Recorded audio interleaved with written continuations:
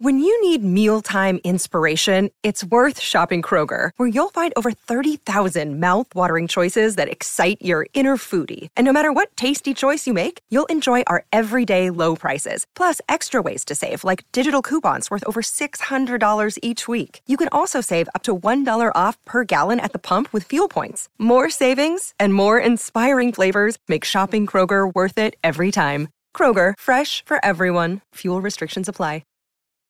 Your brain needs support, and new Ollie Brainy Chews are a delightful way to take care of your cognitive health.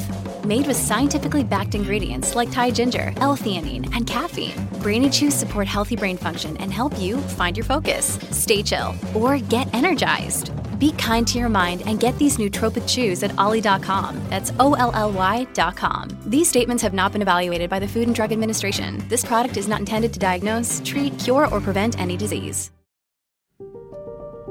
Just these little audio waves that enter your ears right now are amazing. They can be actually really dangerous. They are rewiring your brain right now permanently in some way. You will remember this. It will impact what you believe, how you see the world, how you frame future decisions.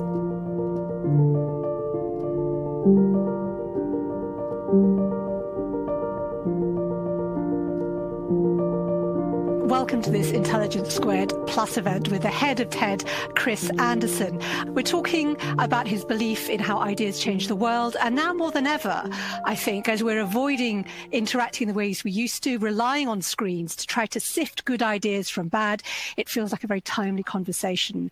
TED, which I'm sure many of you will know, stands for Technology, Entertainment and Design, is a global phenomenon, and TED Talks have had over 4 billion views around the world, with more than 3 million views every single day. There's the TED Annual Conference, which is held in Vancouver, and has had the likes of Bill Gates, Monica Lewinsky, and Julian Assange on its stage. Its spin-off, TEDx, has hosted 16,000 events all around the world, and there are more than 2,000 talks on the main TED website, covering everything from artificial intelligence to body language to how to stand up to bullying to how to build a civilization on Mars and why we should all be feminists.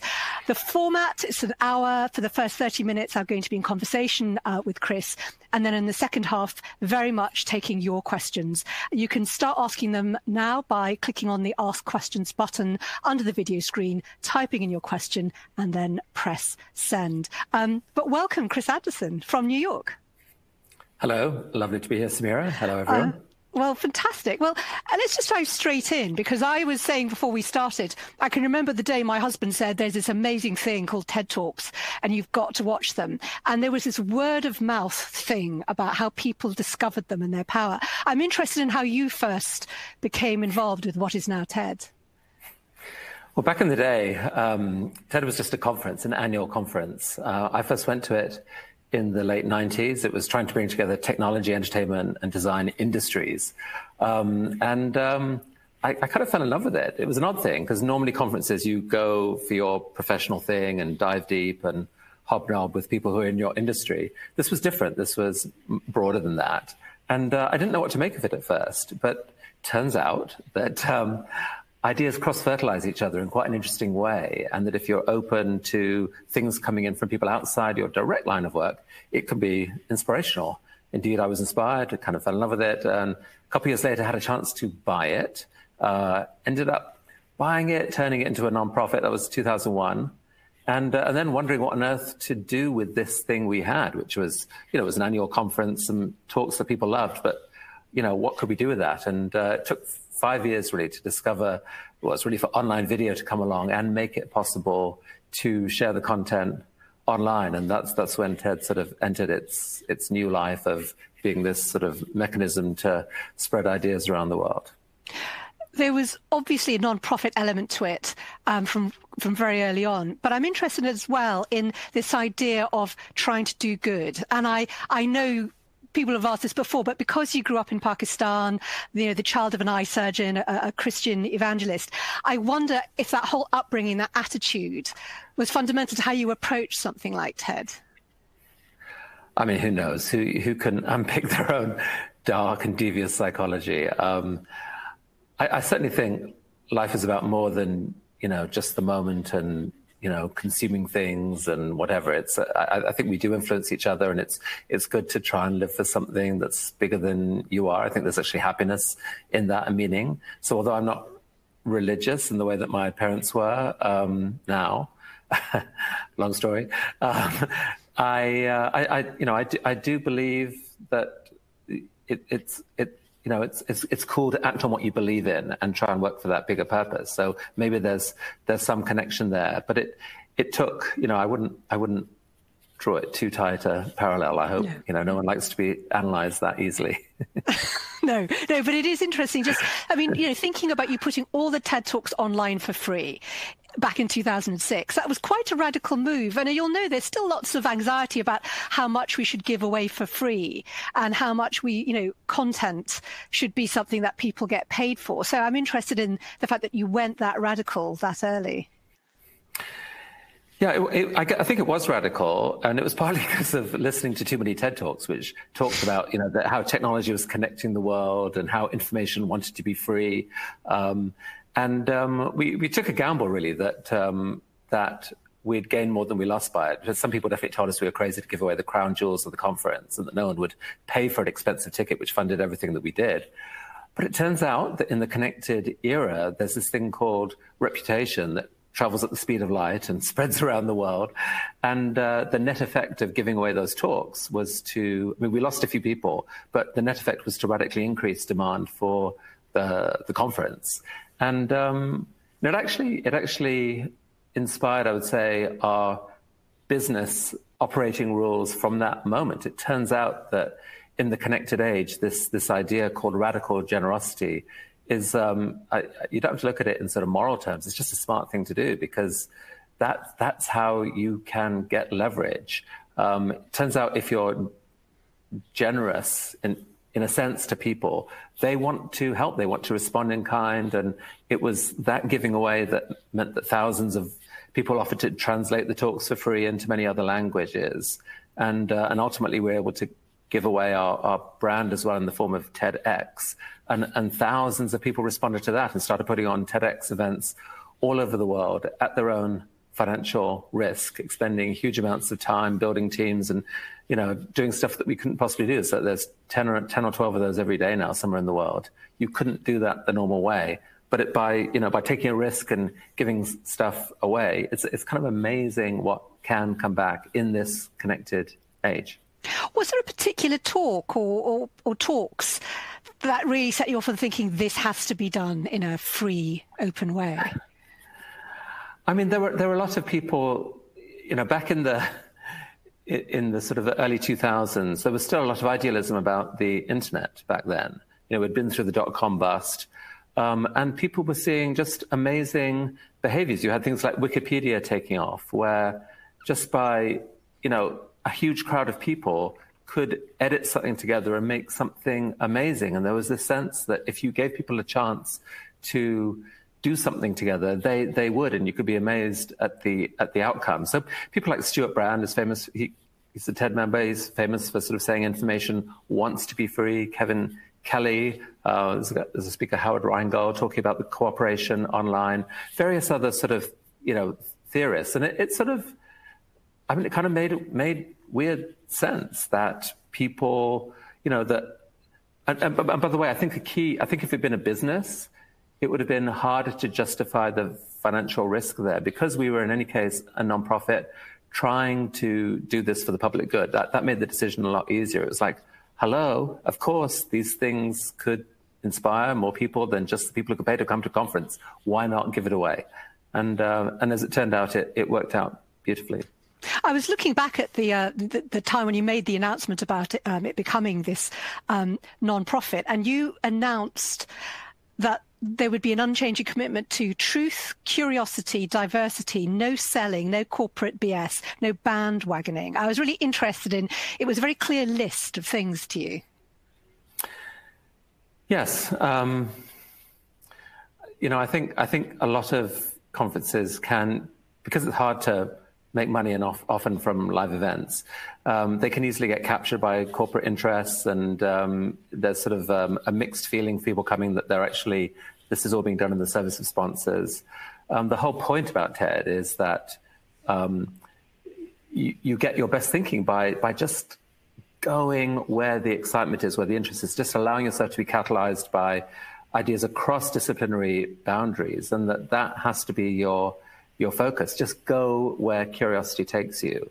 And that's the key to these sort of little sparks of electricity that catalyze new thinking and new creativity. And so people didn't know who I was back at the time. And I just wanted to make clear that there was no sort of commercial plan behind this. No one was trying to get rich off it.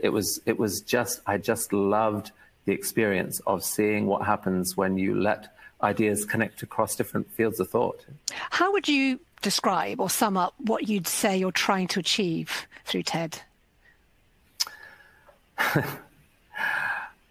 I think today, we're in such a consequential moment for the world right now. The stakes seem unbelievably high. Maybe they always seem high. I think what's at stake is whether the world fractures and whether we sort of fall into fear and loathing of each other and continue the sort of frankly horrifying divisiveness that's happened over the last couple of years, where people have tended to use even like the tools of technology to spark anger and disgust in each other instead of doing what they could be doing with those tools. Are we going to go on that journey still, really, when we're facing this common enemy, this it's not exactly an existential threat, but it's one of the most dangerous threats we faced in decades.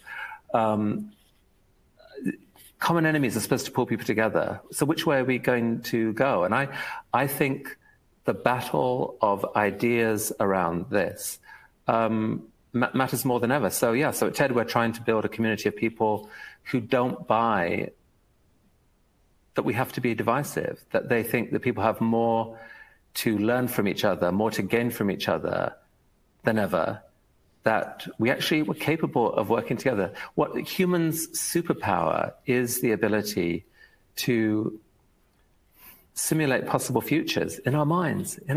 We don't have to do it. We can't do it. It's the future. We don't have access to it, but we can simulate it, and we can share those simulations, and we can share preferences about them and say, God, it would be incredible if we could do this together. Why don't we build that future? The fact that we can do that is a miracle, and the fact that we waste that superpower so much is horrifying. It's really horrifying. And so I don't know.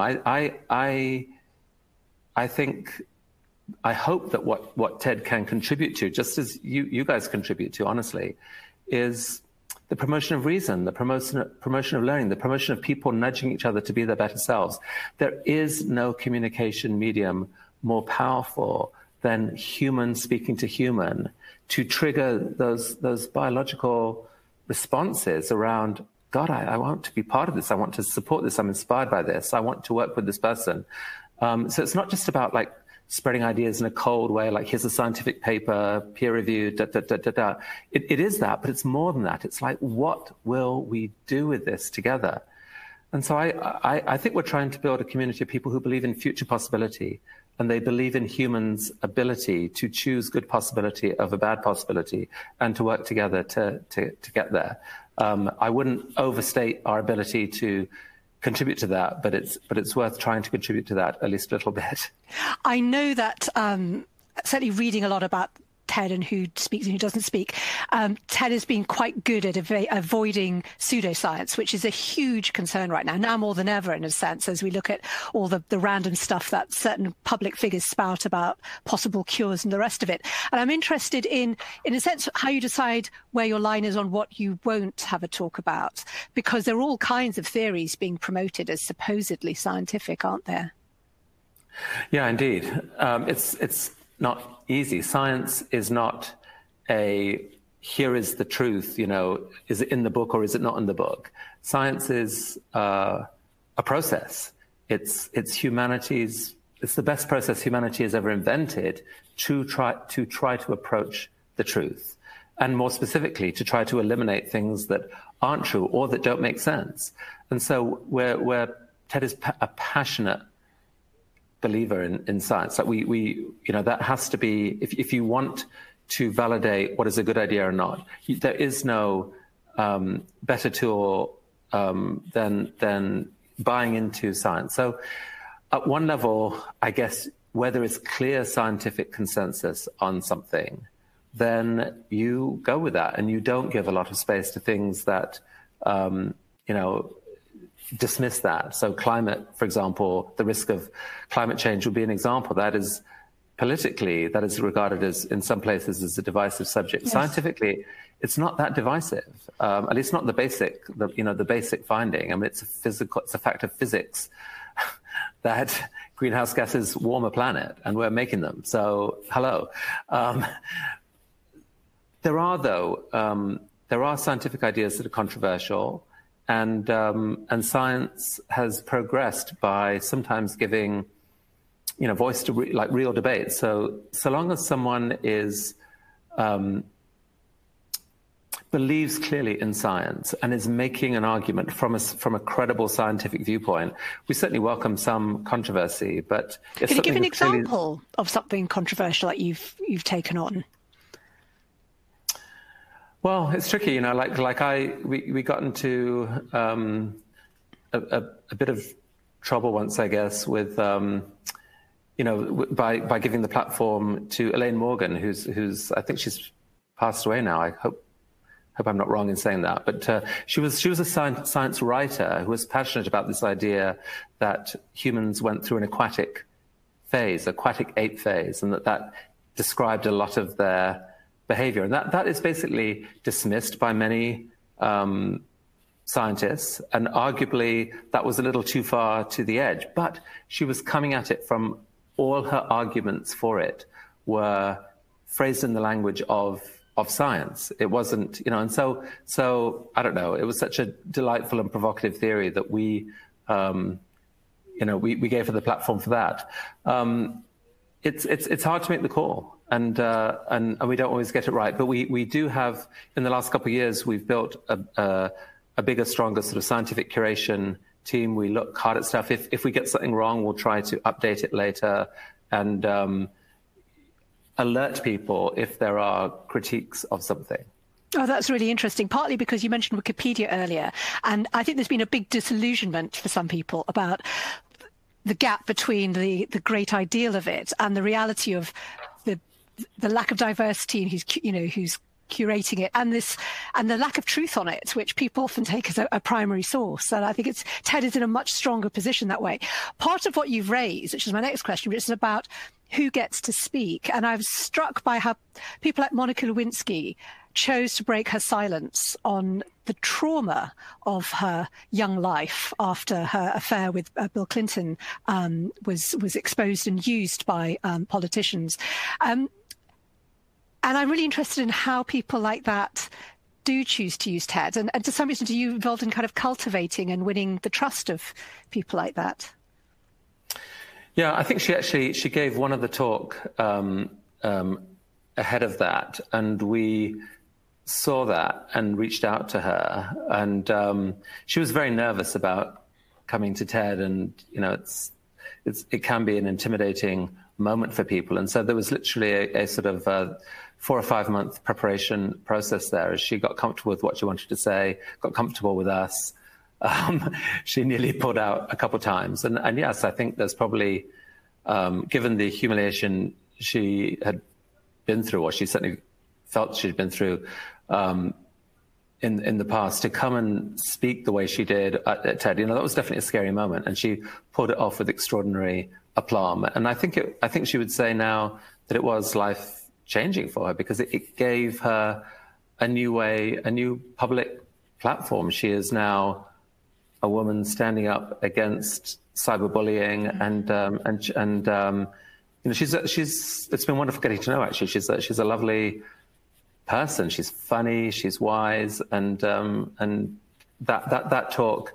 That was a spectacular moment. There's actually, you could feel the moment in that talk where, she started into it nervously. She gave, it was a joke, it was a little bit of humor, and she didn't know how people would react to that.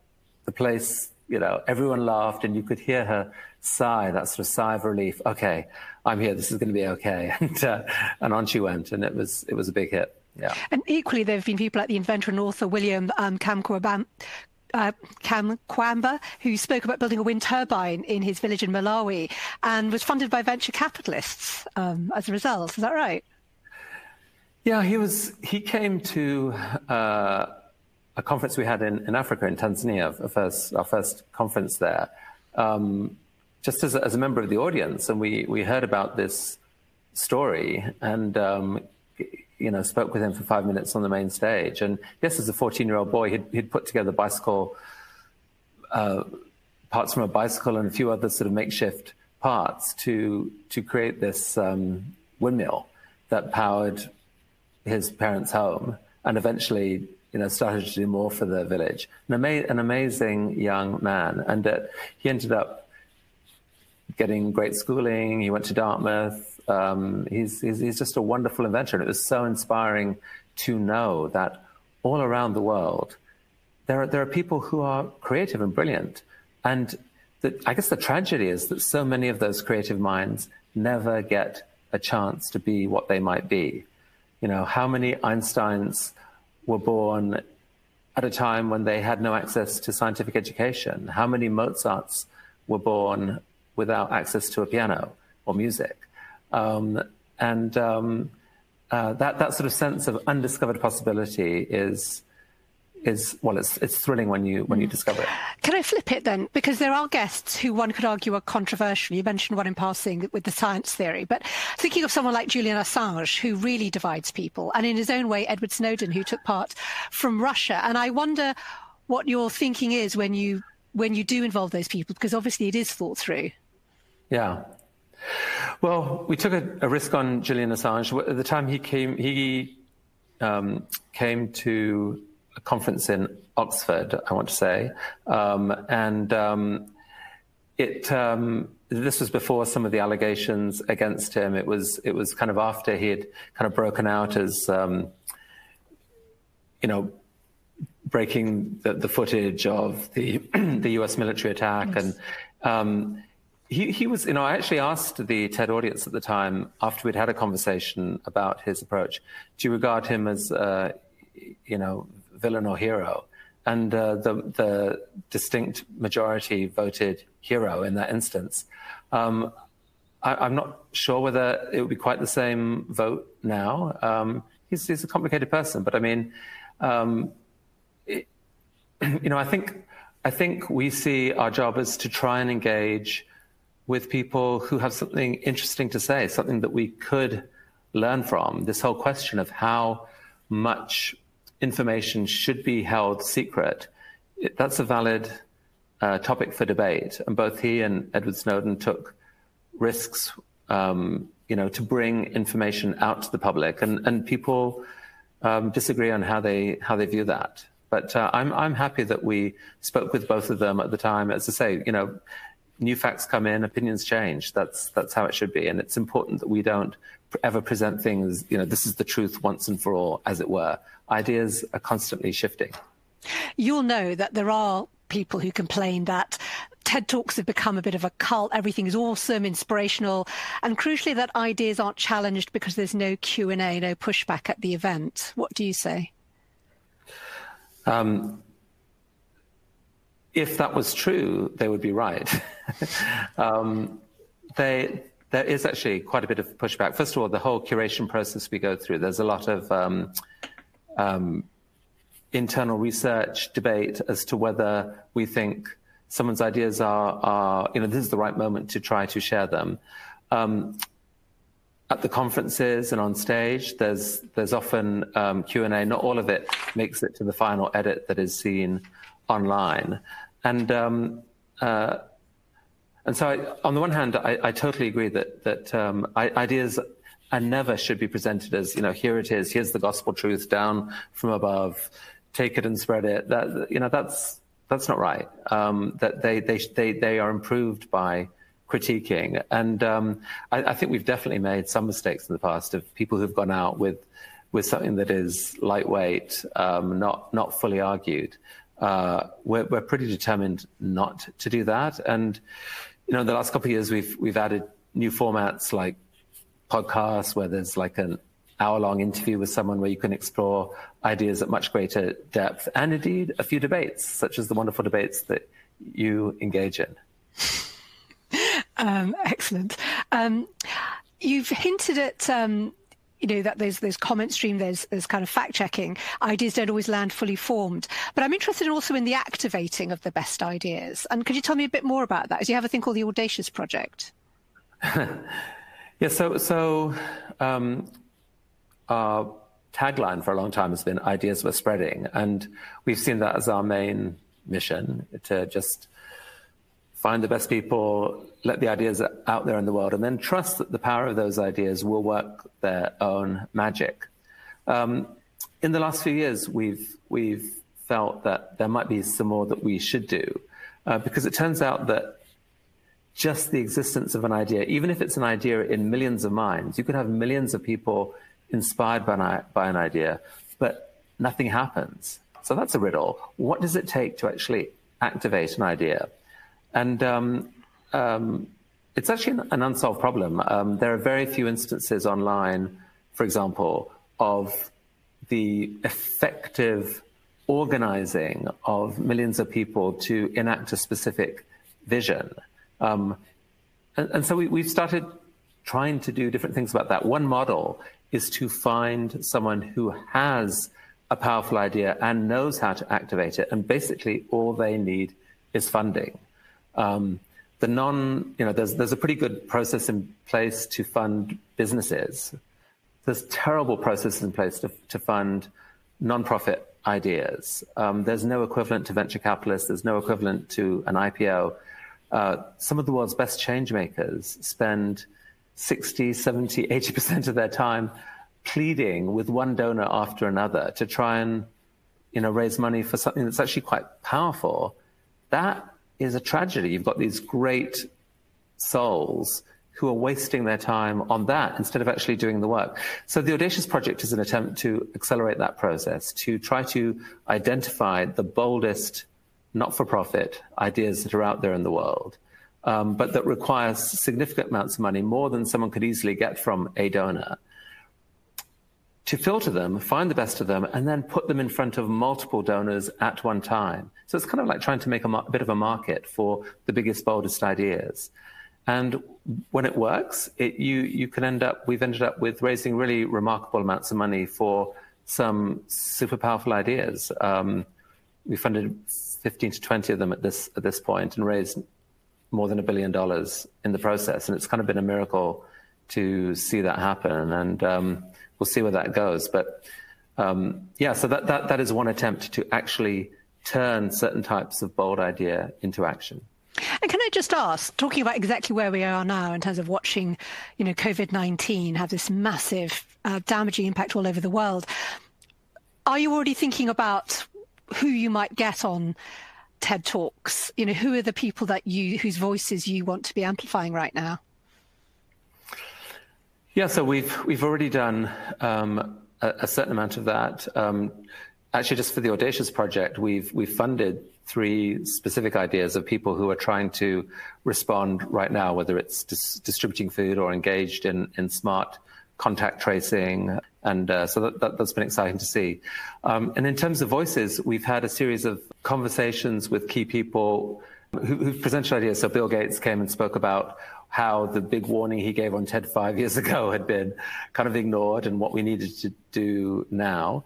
There was a great conversation with Professor Danielle Allen, who's at Harvard, who's putting together a team of people trying to really figure out what is the way that we get out of this, that we get back to work without promoting a second surge.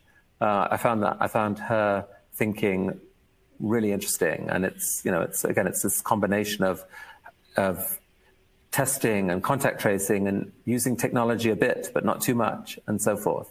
Really, really complicated and challenging, but important conversations. And so we we're going to have a lot more of those in the coming weeks. Excellent. Right, let's go to questions. So remember that you can submit your questions by typing them in and hitting send below the video screen. The first one is from Mark Kinvig. Who are the people who can make the biggest difference today? And he gives 4 groups: politicians, academics, social entrepreneurs, or celebrities. I mean, the truth is they can all make a difference. Some of them aren't making the difference they could or should. I mean, I think many of us have been disappointed with political leadership.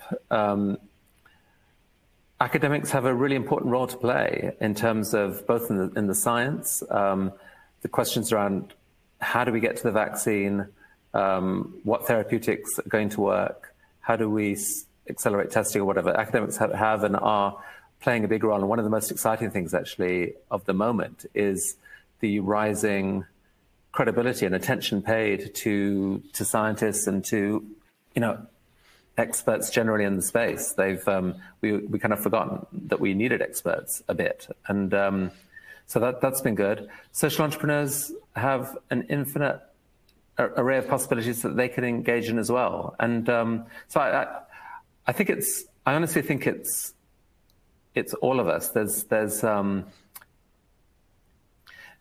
the way that this, like anyone with a social media account, frankly, has an important role to play, because what happens to the conversation over the next year, I think, is crucial. You can see scenarios where the world descends into a sort of horrifying distrust, blaming, and it could get super ugly out there. And you also see amazing stories of people making the effort to reach out to each other and find a new language. I mean, there's a scenario where this shake-up is the thing that it takes to shake us out of the kind of sick dynamic that was happening on social media for the last 2 or 3 years. We just find it's actually more interesting to listen and follow and support someone who has something positive to say than someone who's got yet another way of pouring disgust on the people we hate. It's which way is that going to go? It's a very, very complex and fragile and hard to read situation right now, and everyone has a part to play. Okay, joke question you might have expected. This is from Graham Davis. Why have you chosen to just be an interviewee this evening instead of starting the event with a pithy and brilliant TED-style 12-minute speech? Well, A, I wasn't invited to. B, I'm not that great a speaker. I've got to see a bunch of hundreds and hundreds of amazing speakers, so much so that I had the courage to write a book about public speaking. But I am not a great public speaker, so you were frankly spared. But without giving us all the points in the book, what is the nub of a great TED Talk? What makes a great TED Talk? It's about there's no formula. That's the key thing. Like some people approach a talk as if there's a formula, and we cannot stand that when that happens. So there's many different ways to give one. But really the key thing is just to have a gift for the people who are listening. An idea. An idea is potentially a gift that they will value for the rest of their life. An idea, just these little audio waves that enter your ears right now, are amazing. They can be actually really dangerous. They are rewiring your brain right now permanently in some way. You will remember this. It will impact what you believe, how you see the world, how you frame future decisions. And so the speaker, if a speaker comes thinking, oh, here's a platform, I've got a chance to get my name out there and have people buy my book or whatever, buy my service, that's a disaster.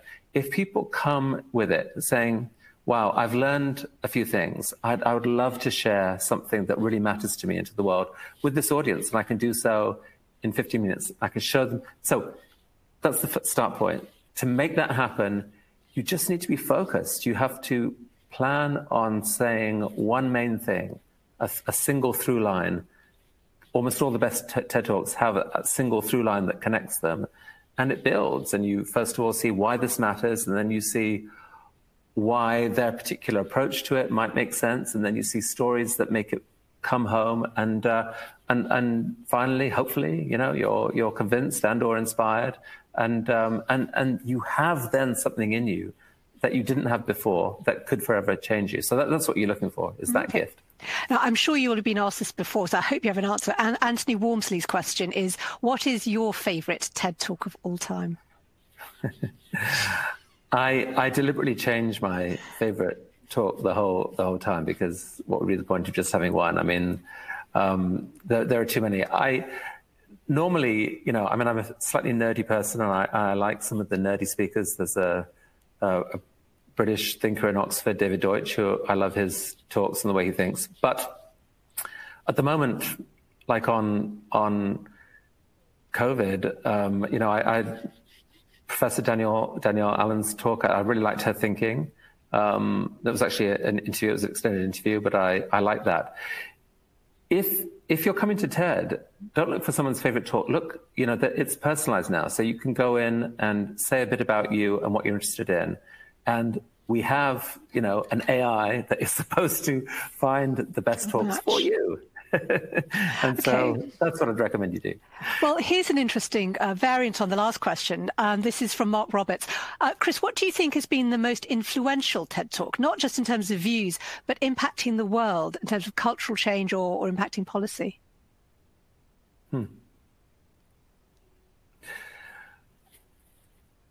It's probably Sir Ken Robinson's talk on education and the role that creativity needs to play in it, and that got forgotten. So this was one of the most viewed TED Talk, isn't it? About whether schools are stifling creativity. That's sort of the question it poses. That's right. And it's funny and delightful and wonderful. But I think the biggest influence of TED has actually not been from a single issue or idea. I think it's been the impact that watching TED Talks has on people generally, which is that it tends to nudge them from being a spectator to being a participant. Like you start with curiosity, you listen, and you end up thinking, I could act on something. And so I think the biggest impact, honestly, is that it's persuaded a lot of people to want to be part of writing the future, not just dreading it. Okay, our next question is from Katerina Januskova. I hope I've said that correctly. Hi, Chris. In the almost 20 years that you've looked after TED, what and who are you most proud of?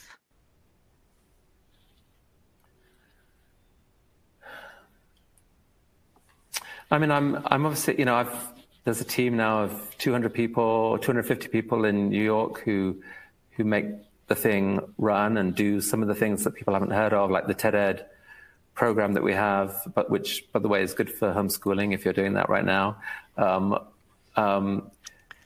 TEDx volunteers around. I think I'd probably say the TEDx army around the world.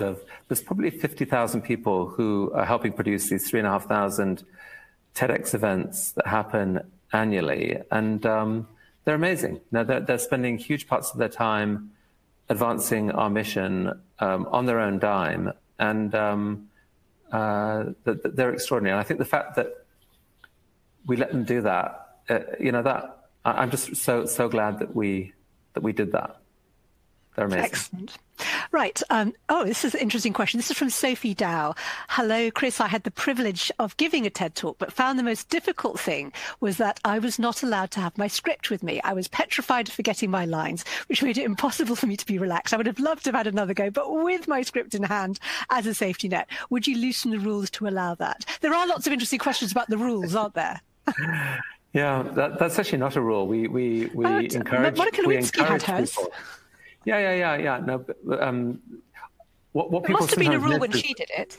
No, she probably gave the talk at a TEDx, and maybe a TEDx organizer who I've just been praising imposed that as a rule. I mean, lots of speakers carry note cards and glance down. Sometimes that gets edited out from the talk that you see.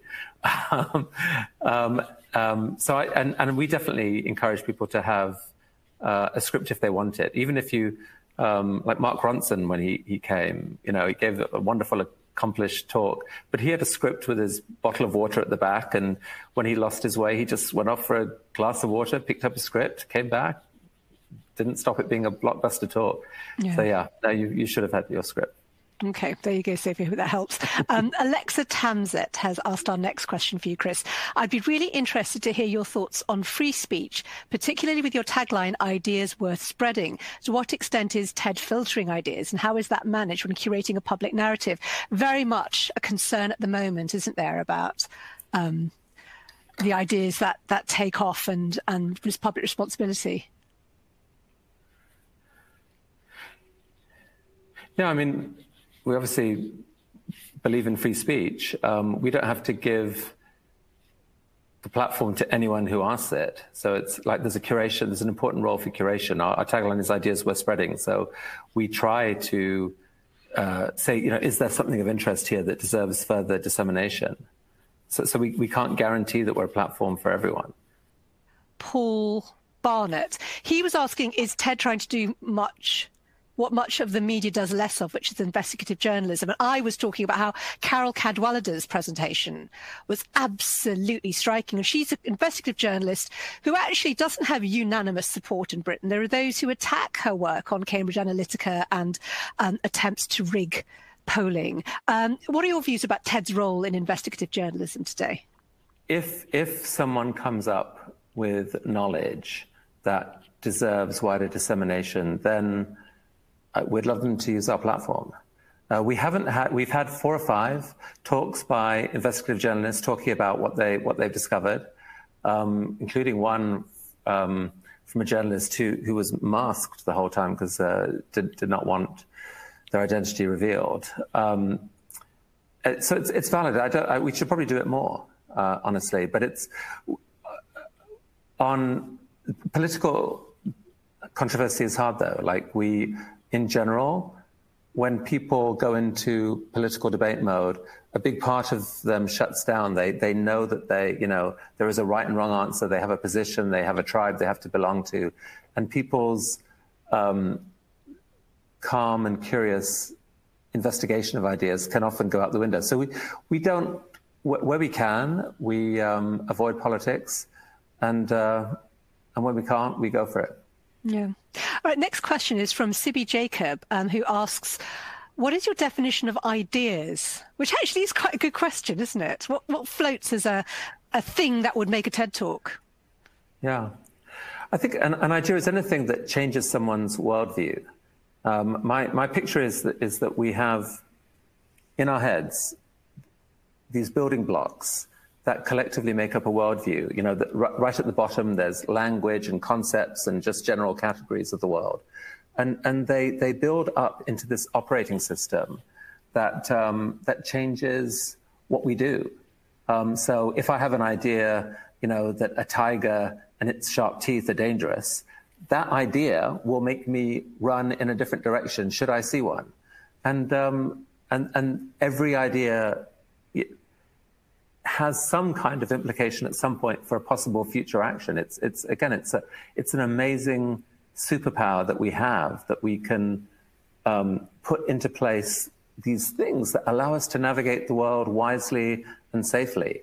And then it extends to, there are specific ideas like the example I gave, and then just, broader ideas about what is the wise way to be on the planet. That compassion is a really powerful thing that humans should embrace. There's all kinds of different ideas, from political, moral, et cetera, but that's what I'd say. It's just, in a nutshell, it's anything that goes to contribute to your worldview. That counts as an idea. Next question is from Robert Weinberg. Robert asks, do you ever encourage speakers with whose ideas you do not agree?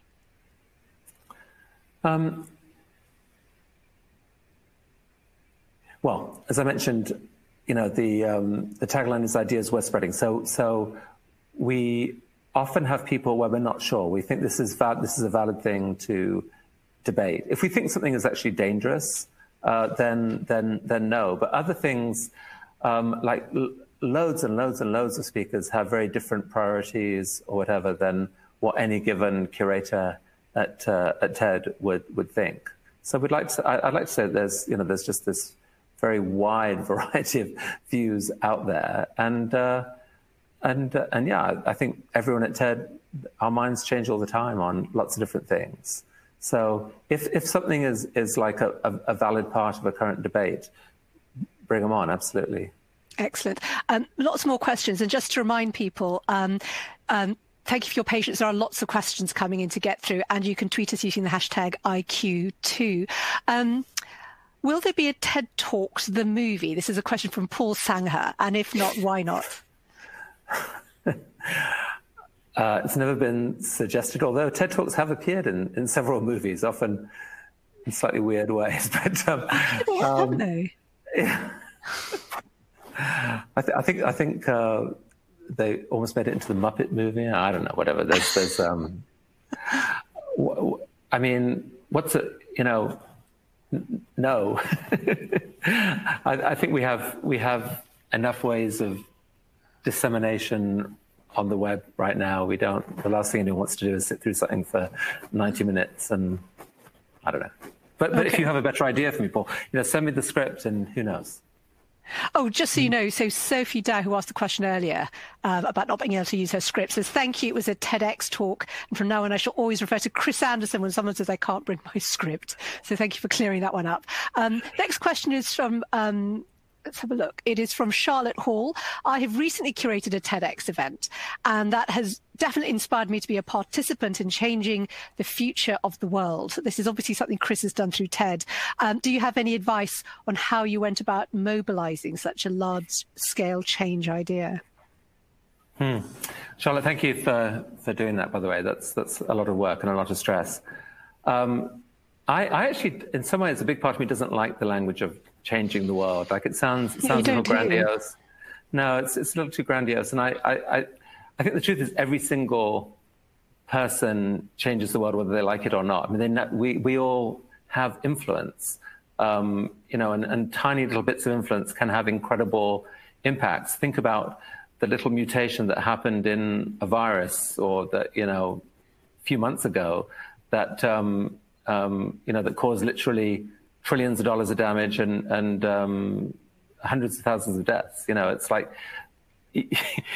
things much smaller than human decision-making can have unbelievable impacts on the future. So we all do impact the future, but change the world, I don't like the language very much. What I like is just people being part of it, being part of helping nudge the future. That attitude is fundamentally healthy. It is so depressing to think of the world as just something that comes to us. It's disempowering. It's scary. It's depressing, and it's exciting just I've just always liked the attempt to take it as an assumption that we can look at one little thing in the future, edit it a bit, go for that, and then that feels satisfying. Right, question from Sibby Jacob. What is your way of finding success? Is there a cookbook for success? Well, first of all, what is success? Success is traditionally defined as, for a lot of people, as just material success. And it's pretty clear that that's a terrible definition of success, that, the link between happiness and material success is very tenuous. If your only goal in life was to be personally happy, even then you shouldn't anchor that in material success. So I think the first step is what do you define as success? I think ultimately the way that you get stuff done in the world is you persuade other people to do it with you. Not many people can do much by themselves. To get stuff done, you have to get other people excited. And the single most joyful thing about TED has been the fact that by saying, look, this is our mission, we just want to share ideas that we think are worth sharing. And you can be part of that. That turns out to be motivating to a lot of people. And so we've had, it's 25,000 volunteer translators and all these TEDx's and so forth. Come and be part of it. And so that's what I'd say is probably the best thing is try and figure out what you can offer, what you can say to people that will make them want to come on a journey with you. Question from Mark Williams. What's the curation process? So right now we have a team of about 8 or 9 curators looking at different of them focus on different areas, whether it's business, science, art and design, technology, current affairs, global issues, and so forth. They do a lot of their own research, and that's where now most of the speakers come in. We also look at the suggestions we get online. We get about 30,000 suggestions from the public in a given year. Wow. So it's some artful combination of all that. And then when we invite a speaker, they will then often go through a multi-month process to get a talk ready to the point where they're satisfied with it and it can work. And it's weird, like anyone can give an hour-long talk where they talk about all the things that they're interested in. It's really hard to give a 10 or 12-minute talk that is designed to be the most powerful argument that you can make right at this moment. It's really hard. You have to cut out so much of what you want, and then you have to structure it in a way that will bring people with you. It's hard to do. 2 questions I'm going to put together because it's related. One is from Kushal Patel. Chris, can you give us insight into some of the future roadmap of what TED has planned? And Prasanth Kancharya, what's next for TED? How do you see the future of TED? And I'm interested both in the short term with the impact of obviously responding as you have been to the coronavirus situation, but also the longer term roadmap. Yeah. I'll say 2 things. One I briefly mentioned, which is just that we're leaning into activating ideas to try and make them mean something. So part of that, the Audacious Project, part of it is that we're doing events that take on specifically issues that we care about. So like climate, we're doing a big conference next year on climate, which is kind of, in a way, got shoveled out of the spotlight in the last few months. We can't afford that. If the virus has proved anything, it's that scientists should be listened to, and that there's a much bigger common enemy coming our way. And so, anyway, so that's one big thing we're doing. That's called Countdown. It kicks off this year, 10/10/2020, and then there'll be a bigger conference next year. That event, 10/10/2020, will be open to the world, by the way.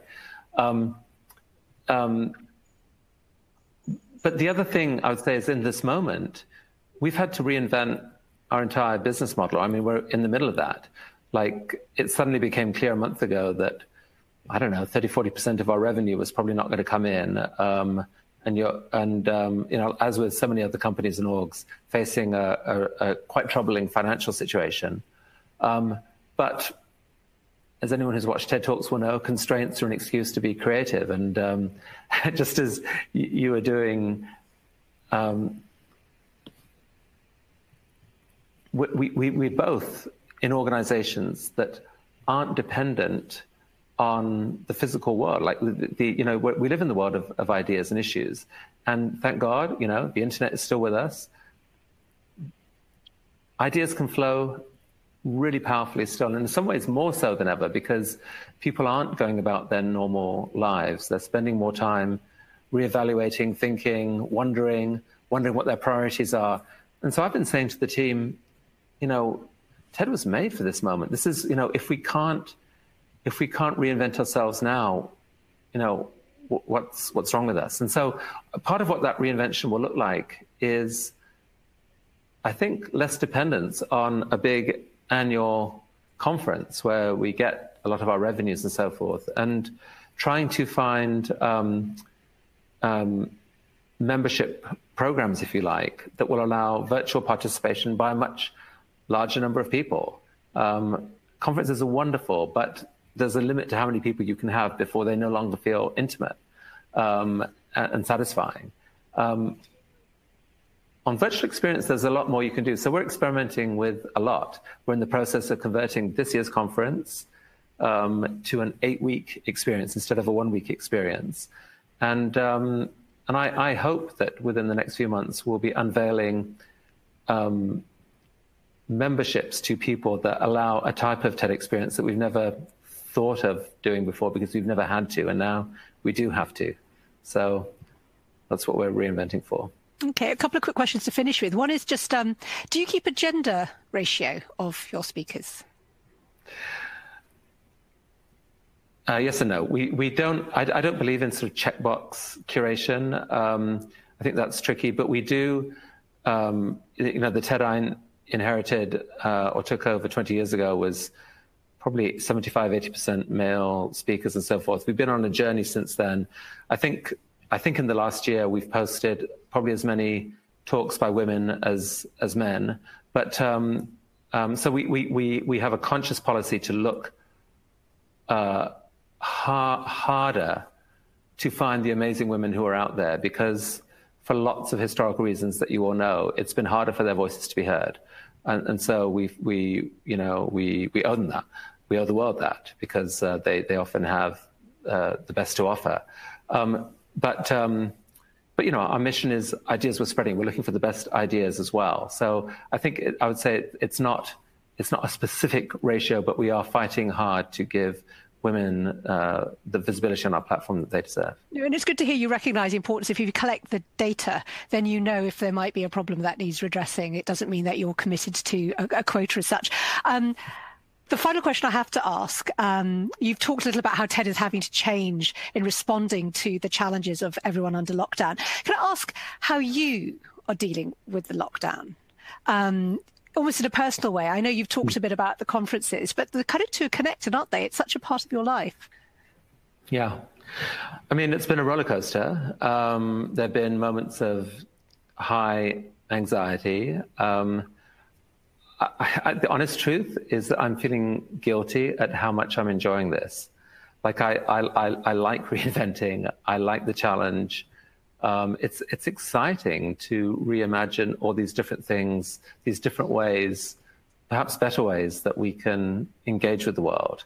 I have an incredible team, albeit scattered, and it's been the most amazing few weeks. It's really been amazing, and I'm aware that maybe people listening to this, someone may have lost someone dear to them, and talk of excitement at the moment can seem unbelievably tone deaf. So there's that, and that may well, I'm lucky enough that no one in my closest circle has been taken out by this thing. So put that caveat on the side that everyone is listening to this in different circumstances. But as a creative moment, as a professional moment, it's just an amazing opportunity to reinvent, reimagine, recreate, and I'm honestly enjoying that aspect. It is definitely a moment that could change the world. Chris Anderson, thank you so much. Thank you to everyone watching from home for your brilliant questions. Thank you so much, Intelligence Squared, for putting it all together.